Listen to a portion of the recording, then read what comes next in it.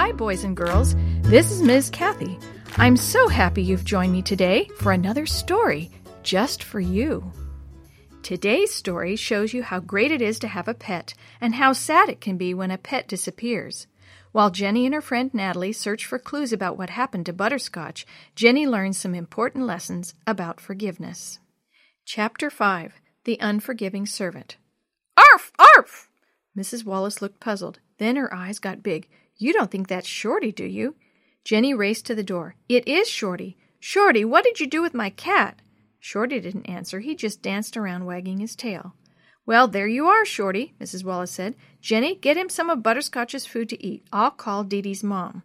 Jenny was horrified. Mom, I'm not feeding him Butterscotch's food. It's his fault Butterscotch is gone. Jenny, you can't blame a dog for acting like a dog. It wasn't his fault. Jenny dug in the cupboard for some of her cat's old food. If it isn't Shorty's fault, she muttered, then it's Tevin's fault. Shorty is his dog. She dumped the food into a dish, and it's Dee Dee's fault because she brought him to our house. No one answered at Dee Dee's house, so Mrs. Wallace made Jenny lock Shorty in the garage. We'll take him to Tevin's tomorrow after church.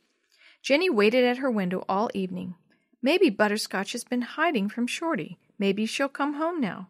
But Butterscotch never appeared. The next morning, Jenny got ready slowly and grumpily. Let's get in the car, her mom called. It's time to go. Jenny gave her hair a quick brush and headed for the door. Today, it didn't matter what she looked like. She just didn't care. Slumped in the corner of her side of the car, she listened while her mother was talking. These people have no home, no nice clothes, nothing, Mrs. Wallace said. They need help. I need help, Jenny thought. I need help finding my cat. I wonder if anyone cares about that. Butterscotch always listened to my problems without complaining or getting bored.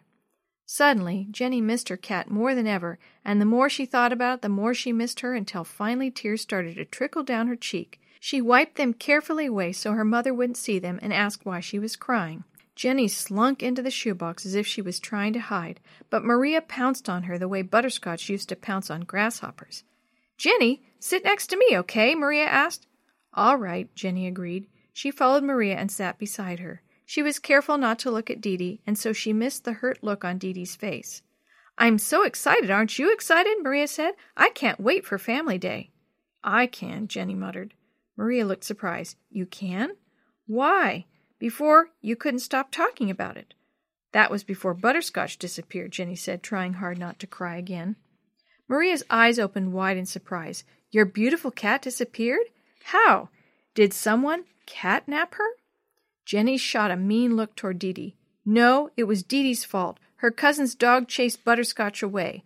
Now we won't be able to be in the pet show on Family Day. I don't even think I want to go at all now. You can't mean that, Maria said. Jenny stuck her chin out stubbornly. I do mean it. Before Maria could say anything else, Mrs. Shue came in the room and everyone settled down. Mrs. Shue smiled brightly at them. We're going to do a little play acting this morning. Can I have some volunteers? Several hands went up and Mrs. Shue chose Sammy and Dee Dee. Then everyone's hands went down and they sat back to see what was going to happen. Oops, Mrs. Shue said. I need 3 volunteers. Jenny, would you come up and be our third person? Jenny tried not to groan. She hadn't even had her hand up to be picked in the first place. Besides, Dee Dee was up there and she wasn't even sure she could speak to Dee Dee after what happened. Still, she couldn't disappoint Mrs. Shue. Yes, she said, walking as slowly as she could to the front of the room. Dee Dee gave her a puzzled look but didn't say anything. Mrs. Shue handed them each a piece of paper with their lines on it. Sammy, you're the king, she said, and Jenny, you're the first servant. Dee Dee, you play the second servant. Go ahead, Sammy. Sammy cleared his throat, and in his deepest voice he read his lines. I'm the king, and I'm going to settle my accounts. Bring me the man who owes me $1 bazillion because I'm going to sell everything he has to pay his debt. Then he frowned. Mrs. Shue, what's $1 bazillion? Lots and lots, Mrs. Shue replied. Now, Jenny, you read your lines. Oh, no, Jenny read flatly. I don't have $1 bazillion, but if you'll be patient, I'll pay you everything. Okay, Sammy shrugged. Forget about it. You don't owe me a penny anymore. For a second, everyone just stood there. Then Mrs. Shue whispered, Jenny, your turn. Jenny looked at her card and saw that she was supposed to grab Dee Dee by her collar and say her lines. She grabbed her shoulder instead and shook her a little harder than she needed to. You owe me $1. Pay up. Dee Dee pulled away from Jenny and rubbed her shoulder. I don't have $1, but if you'll be patient with me, I'll pay you everything. No way, Jenny said. Throw her in jail until she pays up. Sammy, would you read the ending? Mrs. Shue asked. The master called the wicked servant and said, I forgave you $1 bazillion because you asked me to. Shouldn't you also forgive your fellow servant who owed you $1?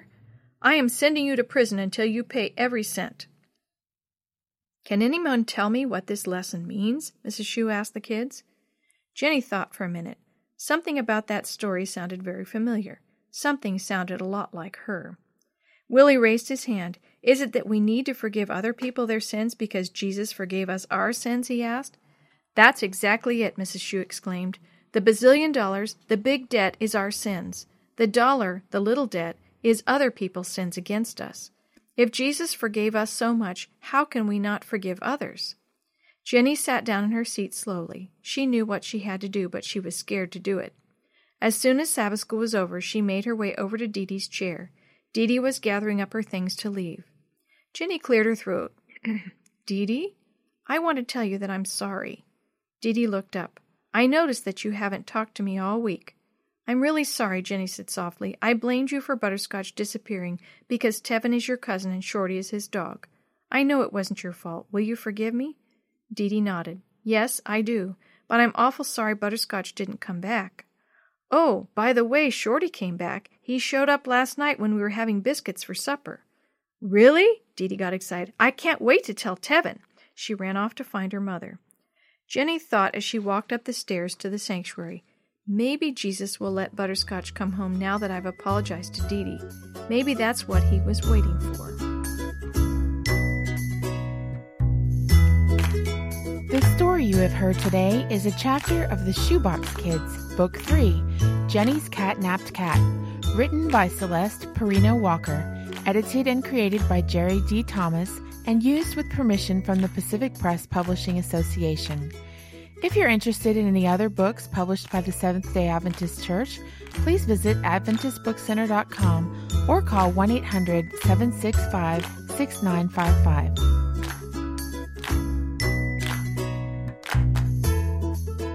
This podcast is a production of the Carolina Conference of the Seventh-day Adventist Church.